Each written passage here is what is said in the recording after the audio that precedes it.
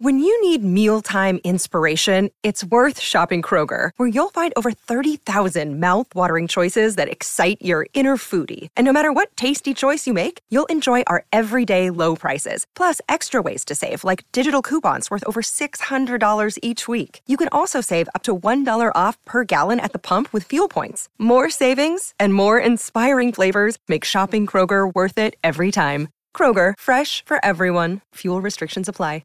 Hey, it's Ryan Reynolds, and I'm here with Keith, co-star of my upcoming film, If, only in theaters May 17th. Do you want to tell people the big news? All right, I'll do it. Sign up now and you'll get unlimited for $15 a month and 6 months of Paramount Plus Essential Plan on us. MintMobile.com/switch. Upfront payment of $45 equivalent to $15 per month. Unlimited over 40 gigabytes per month. Face lower speeds. Videos at 480p. Active Mint customers by 531.24 get 6 months of Paramount Plus Essential Plan. Auto renews after 6 months. Offer ends May 31st, 2024. Separate Paramount Plus registration required. Terms and conditions apply if rated PG. Another day is here, and you're ready for it. What to wear? Check. Breakfast, lunch, and dinner? Check. Planning for what's next and how to save for it? That's where Bank of America can help. For your financial to-dos, Bank of America has experts ready to help get you closer to your goals. Get started at one of our local financial centers or 24/7 in our mobile banking app. Find a location near you at bankofamerica.com/talktous. What would you like the power to do? Mobile banking requires downloading the app and is only available for select devices. Message and data rates may apply. Bank of America NA, member FDIC. Welcome to the New Books Network. Hello, I'm Nicholas Gordon, host of the Asian Review of Books podcast, done in collaboration with the New Books Network. In this podcast, we interview fiction and nonfiction authors working in, around, and about the Asia-Pacific region. It's my great pleasure today to welcome Colin Thubron to the show. Travel writer and novelist, Colin has written countless books that bring faraway sights and peoples to English-speaking readers, many of which covered regions in China, Russia, Central Asia, and elsewhere on the Asian continent. Today, we're going to talk about the Amur River between Russia and China, Colin's latest book published by Harper late last year. In the Amur River, Colin traces the path of the Amur River from its origins in Mongolia to its endpoint along the Pacific Ocean. Colin is an acclaimed travel writer and novelist and the winner of many prizes and awards. His first books were about the Middle East, Damascus, Lebanon, and Cyprus. But later, he was drawn to the lands which he says his generation was brought to fear, the Soviet Union and Communist China. In 1982, he traveled by car into the Soviet Union, as you're described in Among the Russians. From these early experiences, developed his classic travel books, Behind the Wall, The Lost Heart of Asia, In Siberia, Shadow of the Silk Road, and To a Mountain in Tibet. Today, Colin and I will talk about the Amur and what he saw as he traveled along its banks. We'll also talk about what it means to be a travel writer in today's world, which has undergone a recent and rapid expansion, and even more recent and even more rapid collapse of travel over the past few years. So, Colin, thank you so much for joining me on the show. It really is a great honor for me. Maybe let's start with kind of perhaps a very basic question, which is, what brought you to the Amur River in the first place? It's always a sense of curiosity that drives me to go to a place.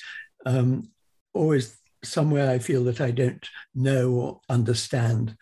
So it was that. And of course, the juxtaposition of China and Russia across the river fascinated me. I've spent, I suppose, most of my working life writing about the old Soviet Union, now Russia, and China. So there was a tremendous curiosity to know how these two cultures were going to mix. That was, or not, that was one of the motives. And of course, there's always a slightly juvenile sense of adventure to me, even though I'm old now. And the idea of following a river from its remote source in Mongolia to the Pacific was fascinating. And here's a river that is virtually unknown in the West. It's astonishing, since it's the 10th longest river in the world. And so all that built into a tremendous sense of curiosity and enthusiasm. The Amur does kind of get neglected, doesn't it? I mean, both in Russia and in China. I mean, Russia has the Volga, and China has the Yangtze and the Yellow Rivers. And yet the Amur, despite being one of the world's longest rivers, as you note, kind of gets lost in our discussions of these great rivers.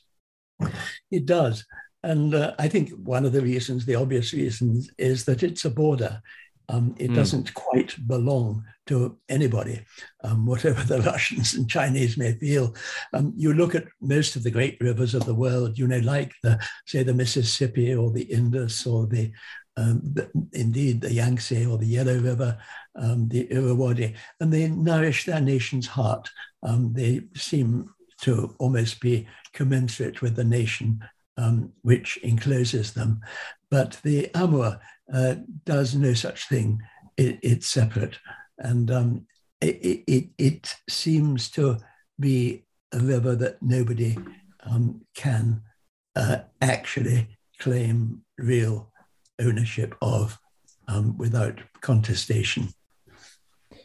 So we're going to spend a lot of our conversation talking about Russia and China, but I don't want to neglect Mongolia, which is where your journey starts. What is that part of the Amur River like?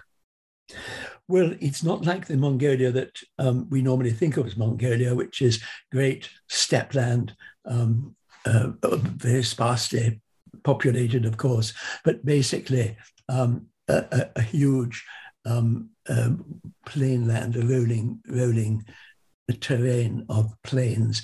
But suddenly in this northeastern part, which is called the Khinty, strictly protected area, the Mongolians call it, it's mountainous and it's very marshy and nobody lives there. It's forbidden. It's for about 5,000 square miles. It's the border with Russia.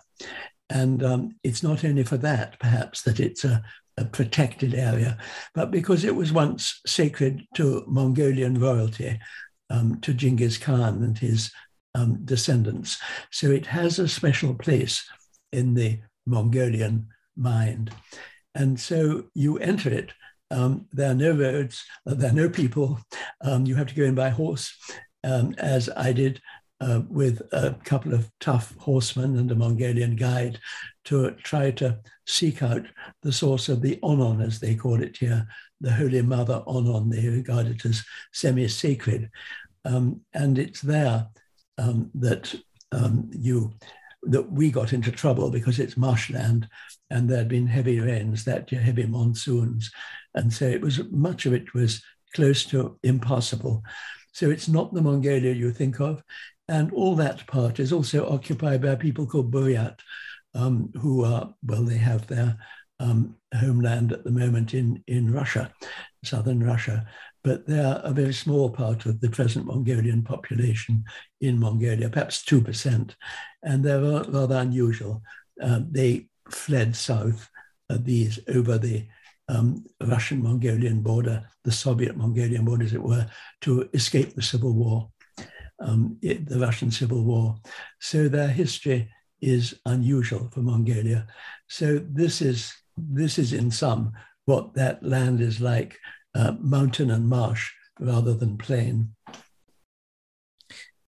Also, kind of early on your trip, you and your guide stumble upon a set of military exercises along the border. I wonder if you might talk about that experience. This was strange and completely unexpected to me. I hadn't planned for it. I couldn't have.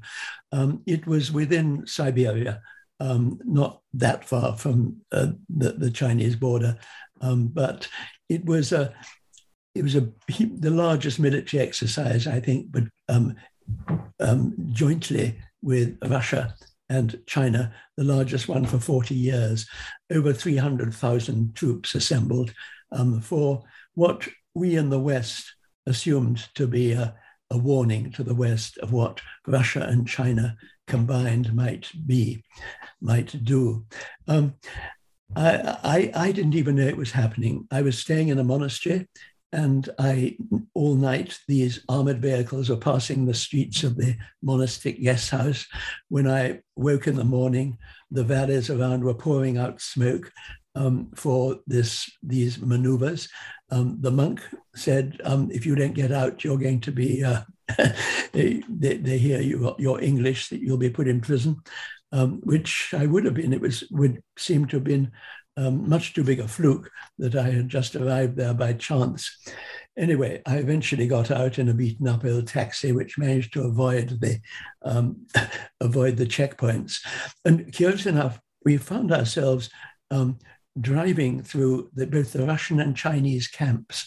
The Russian camp was very orderly with the military vehicles all lined up in front. Beyond the Chinese camp, just canvas strung over old poles where the soldiers had been sheltering, and not a single sentry to stop us. Nobody challenged us. There were meant to be a good 500 mounted military police patrolling this area. We never saw any of them, and we simply went free on the other side. It's an interesting exercise, this, because in the West, people all assumed that this was a warning. It occurred to me, perhaps independently, that with the Russian nervousness about the huge Chinese population and the burgeoning Chinese success in economy, that it might just have been actually a Russian warning to China, because the Russian troops there were well over 300,000. The Chinese were just, as I remember, about 3,000, a tiny contingent, and an even smaller Mongolian contingent. And it might just have been that this was also a reminder to the Chinese of the Russian arms that could be assembled on that border should things turn ugly between those two, for the moment, so-called friends. That's a great segue to my next question. Obviously, you think from those looking from outside, those who maybe quite aren't as aware of the history, et cetera, that they always think, China and Russia are close friends due to ties stretching back to the Soviet era and, jointly standing against the West, et cetera, et cetera, et cetera. But anyone who looks at this relationship more deeply, whether if it's, kind of on the ground work like yours or a study of Chinese-Russian relations stretching back decades, the relationship is, for lack of a better term, much more complex and seen with a lot more skepticism of either side than outside observers might think. When you were actually kind of on the ground and talking to Russians and Chinese people on the ground, what did you uncover in terms of what each side thought of the other? Well, something very different from the official goodwill between Beijing and Moscow. And the Amur is very far from Moscow geographically and pretty far from Beijing. And I think what struck me most was a kind of incompatibility between these two cultures.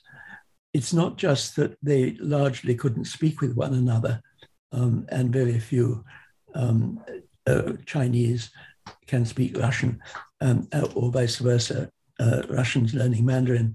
There are some, particularly young, but on the whole, there was very little communication.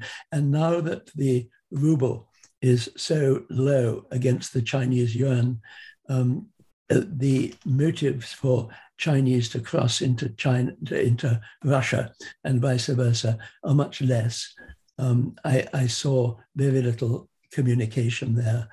But I think, talking to, in my very faulty Mandarin, I have to say, and rather poor Russian, but talking to people, just ordinary people in the markets on the side, one got an impression of, to some extent, suspicion and sometimes resentment.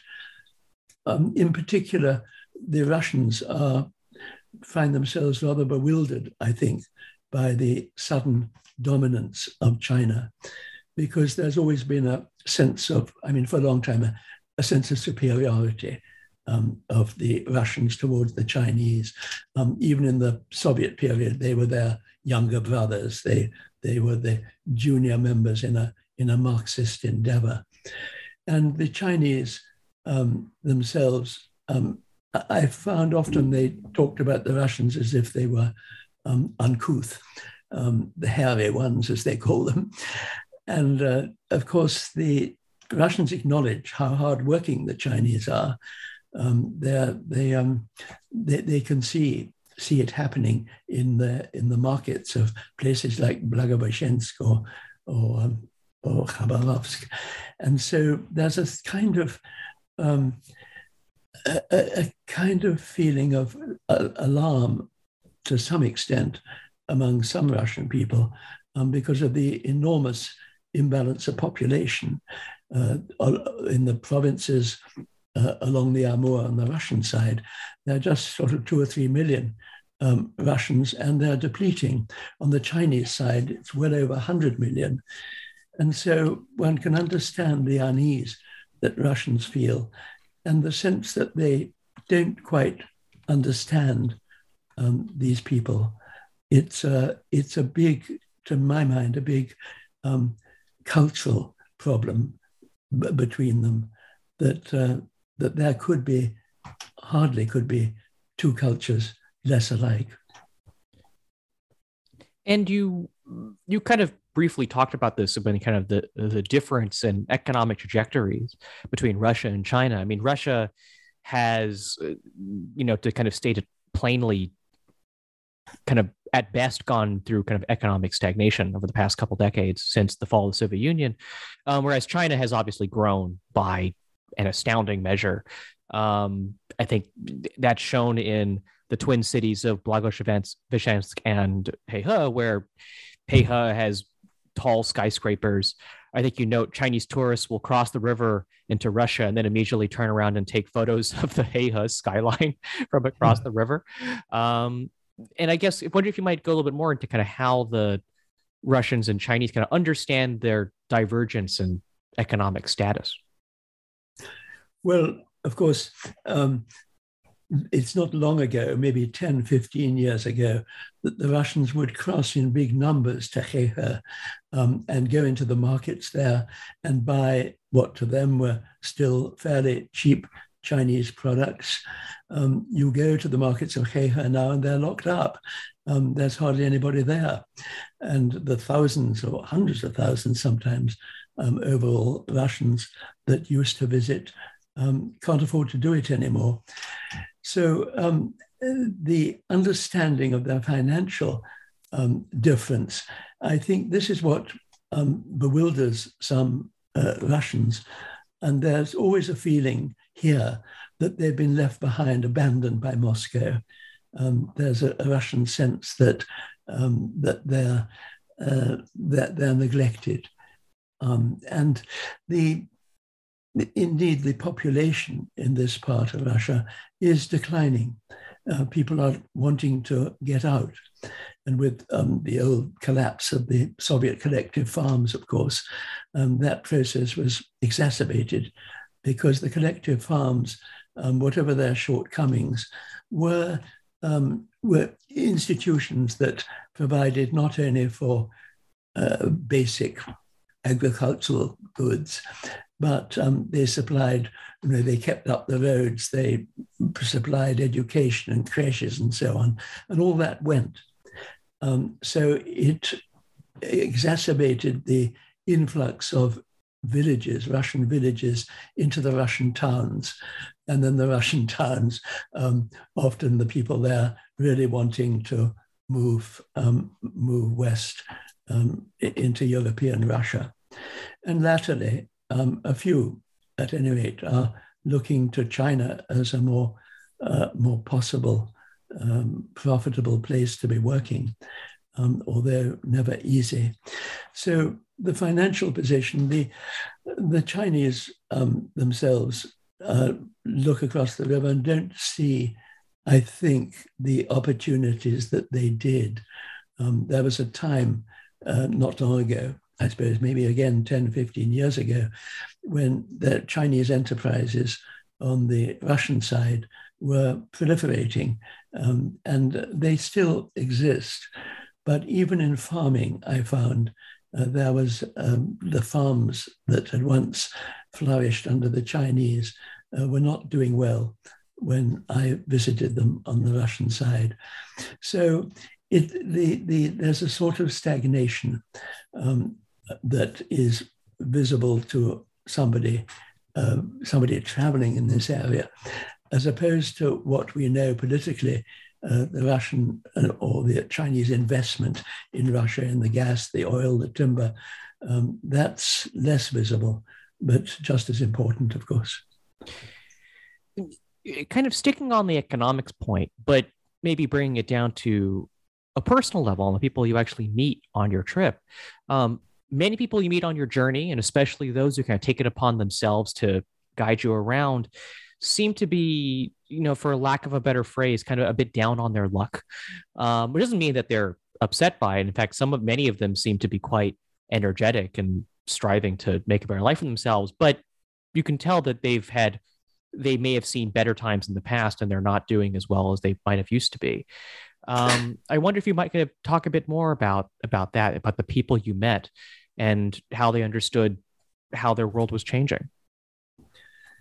Yes, well, it's a little bit, as I mentioned, there's a feeling in general that the whole area is down on its luck. And the looking of Russians to Moscow, among the more sophisticated people I talked to, at least, almost always involved a grumble about corruption in Moscow, corruption amongst any of those who were in control of things. I think to some extent that feeling of being down on your luck, it can be that so many people feel they're outsiders in any society and culture, and those things get exacerbated if the economy is in decline. Even on the Chinese side, these Chinese cities that sprang up across the Amur, along the Amur, all quite recent, are now maybe the feeling is of less energy there. The main Chinese who I knew, who guided me along much of the river, was perhaps classic of his generation of Chinese. He was perhaps in his 50s. He had fallen a victim to the one-child system and had only got a single daughter who was living far away. He was worried about his old age. He had seen his father persecuted during the Cultural Revolution, and so on. And this was a sort of a generation thing, I think, that those who are rather older look back to the past occasionally with a nostalgia for Maoism.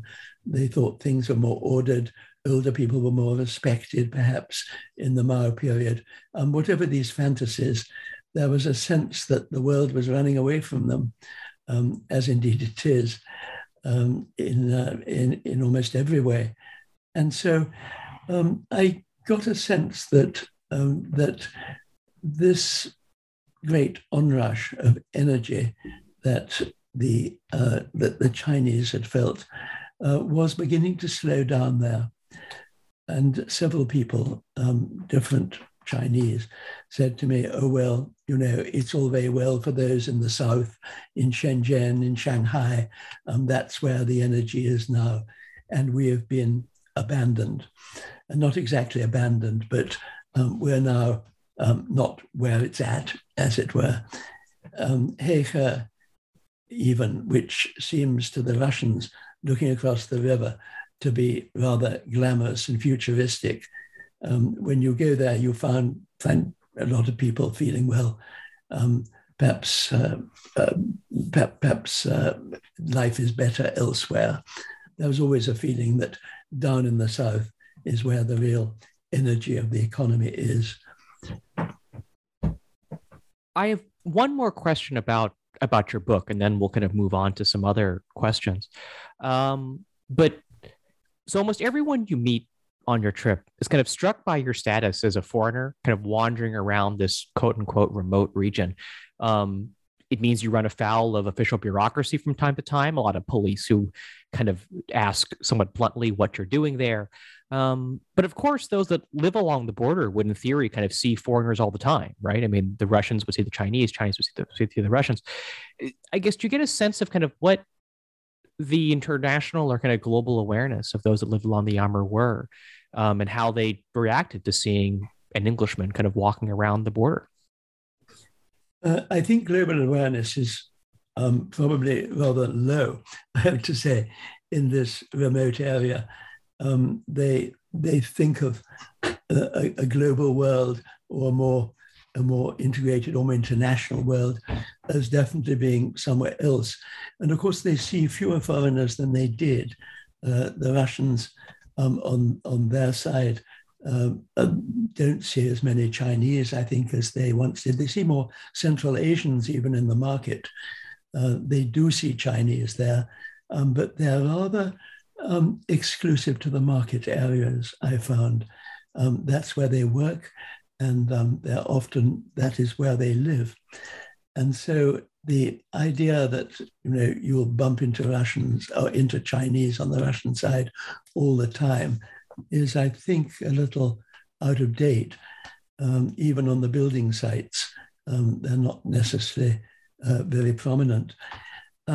Similarly, on the Chinese side, as I say, the Russians don't go as they did because of the ruble can simply buy nothing over there. As for me, looking at me, I was a little bit of an oddity. The Chinese always, virtually always assumed that I was Russian. And when I was in some place where it was almost unknown for a foreigner to be, in other words, outside a city and along the banks of the Amur River, or this was something that they just couldn't quite cope with. I think they would stare at me, and particularly if you're traveling in a bus, they would attract attention of their children to me. This is a funny foreigner, and this is a Russian, and so the police really, because I was in such remote parts of the country, simply thought they would have to take notice of me and have to take me in, as it were, for questioning, just because I was foreign, even if they had nothing really to accuse me of. It happened classically in a little place called Sretensk on the Amur River, where I got, for 3 or 4 or 5 hours, I was questioned quite angrily by the police and threatened that I would be sent back to Chita, the local capital. And there they said, you will be sent back to London because you, in a way, just shouldn't be here. You've got the wrong visa or whatever. And so, and even on the Chinese side, when I was in a remotish town in China where they'd never, hardly seen foreigner, the Panicky hotel owner brought in the police because he just didn't know whether he was allowed to entertain foreigners or whether I should be there at all. And the police very sort of politely took my data and then went off, not knowing quite what to do with me. I seemed, because of my age, I was in my 80th year, this seemed peculiar too. And my speaking rather bad language, bad Russian, and even worse Mandarin. And by that time I was limping badly because I'd fallen off the horse in Mongolia and broken my ankle fibula. So altogether, I was not the usual sort of foreign businessman that anybody's expecting to see. So the question of their reaction to me was a very one that was replicated in some ways on both sides of the river.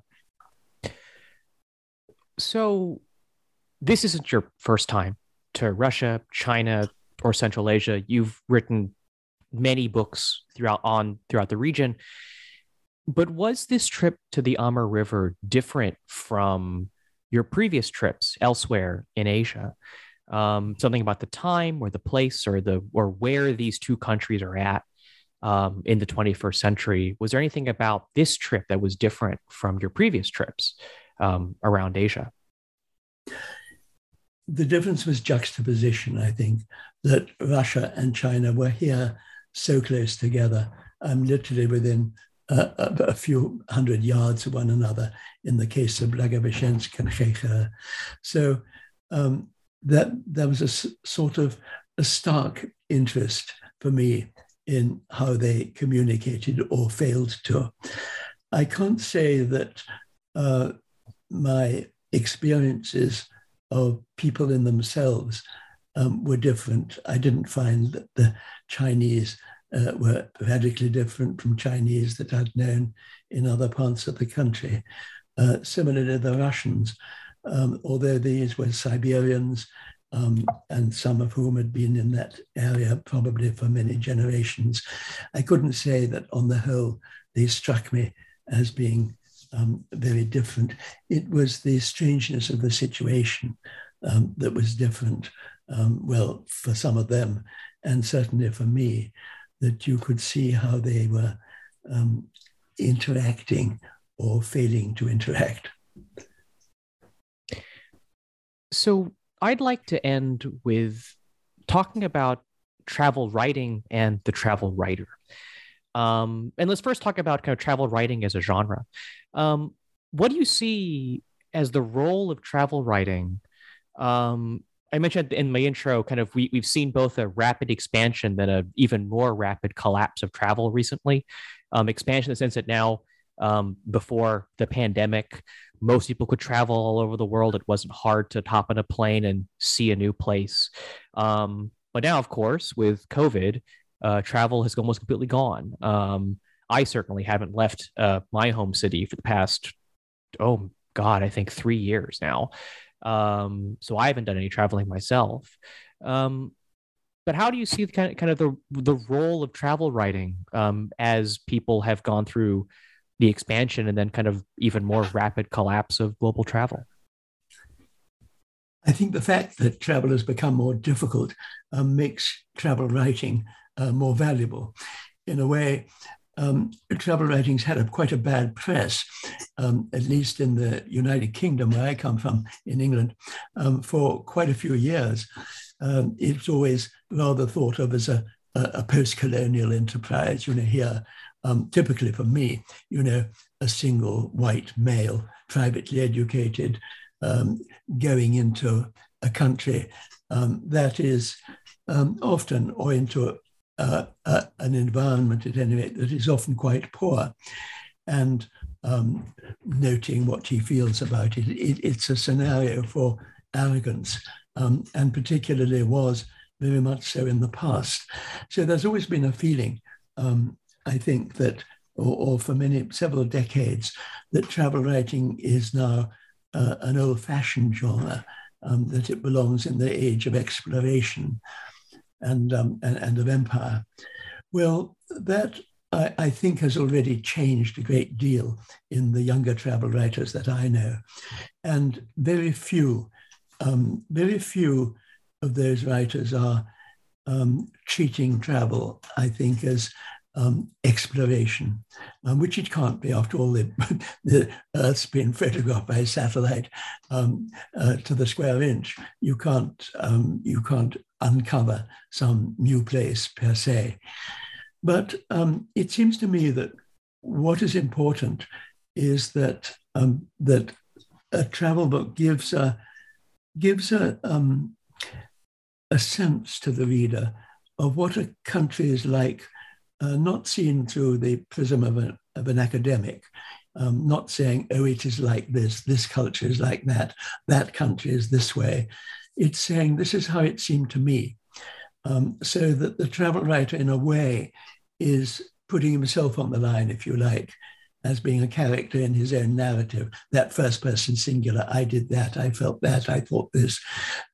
So it's a different genre, and has the potential of, ideally, of giving the reader a sense of what a country is like, a sort of sensuous sense, what its smells are like, what its conversations are like, and of course one's own intercommunication with the people, the landscape, the history. It can contain anything or everything. And above all, I think it should give, or can give, a sense of what the sort of geist, what the feeling is like to be, say, sitting in a cafe in Baghdad. And if anybody in the White House or in 10 Downing Street had ever sat in a cafe in Baghdad for a few weeks, they might have been less cavalier about invading Iraq. Those sort of communications are precious, I think, in a travel book, if it can give that sort of feeling. So although COVID, of course, has prevented travel for so long, it's, I think, only made the genre of travel writing, and indeed the actual business of traveling, by which I don't mean tourism, I mean traveling with a person generating their own interests and their own itinerary. It's only made that more special and more necessary. And it sounds like kind of it's turning it's treating the subjectivity of travel writing, I guess, treating it as a feature rather than a bug, really embracing the experiences of the travel writer and reading about what the writer experienced on their journey. And I think this leads me to my last question, which is, again, the idea of the travel writer. And you've kind of already hinted at this or talked about this and kind of like what the role of that person is. And I guess I might want to end with just your views on the role, and I would also say the responsibility of the travel writer, and how that might evolve in the years to come. It's an interesting question and a fraught one, because travel writing, to my mind, has sort of dispersed out of this central genre, which was the obvious genre when I was starting travel writing in the 1960s, of the lone traveler going off and exploring. It's become much more integrated with ecological concerns, for instance, with some environmental quest, often also with some quite quirky, personal to the travel writer notion of why they're traveling somewhere. So you get both a greater subjectivity and a greater awareness, I think, of the wider world in many of these books. It has also sort of melded into nature writing a great deal, particularly in the UK here, where there's a feeling that it's not just the environment, but that nature in itself is important and worth recording. The idea, of course, that the world is getting smaller has obsessed the travel book, that it's more accessible now. You can find it all online. You don't have to travel anywhere really. But of course you do. Nothing replaces the personal involvement in a country. So I think that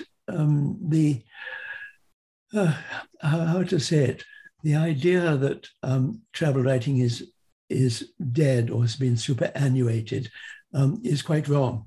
It's simply changing its complexion and adapting. It's an infinitely adaptable mode, to my way of thinking, and has a very ancient past going back to Homer and Ulysses, and a future of responsibility. You ask what the responsibility of the travel writer is. And to my mind, again, it's maybe a little old-fashioned, but it is above all to truth, to trying to convey the feel of a place as you found it and saw it. You know that it may not be the truth of the next writer that comes along, and you know too that the moment you're in a country, it's this fleeting moment. This is how this place was as you experienced it at one particular time. In a year's time, it will be different, and the travel writer will be different too. In a way, you have to acknowledge that travel writing is one culture looking at another. It's not, it can never be or shouldn't ever think of itself in some highfalutin way as being a perfect record. There can be no such thing. It's highly subjective, and all the time, however much you may feel or want to leave your own culture behind you, of course you can't do it. So with that, thank you, listener interview with Colin Thubron, author of The Amur River Between Russia and China. Colin, I do actually have one more question for you, which is, what's next for you? What do you think your next project may be? Well, I've usually written novels between the travel books. And so I think my next project will be a novel. The novels come from very different places in my psyche from the travel books. Travel books are about fascination with something that's outside you and far away. The novels are more introverted and usually at least sparked by something that's changed in one's own way of thinking or life during the time you've been writing. The previous book was a travel book, which probably takes 4 years.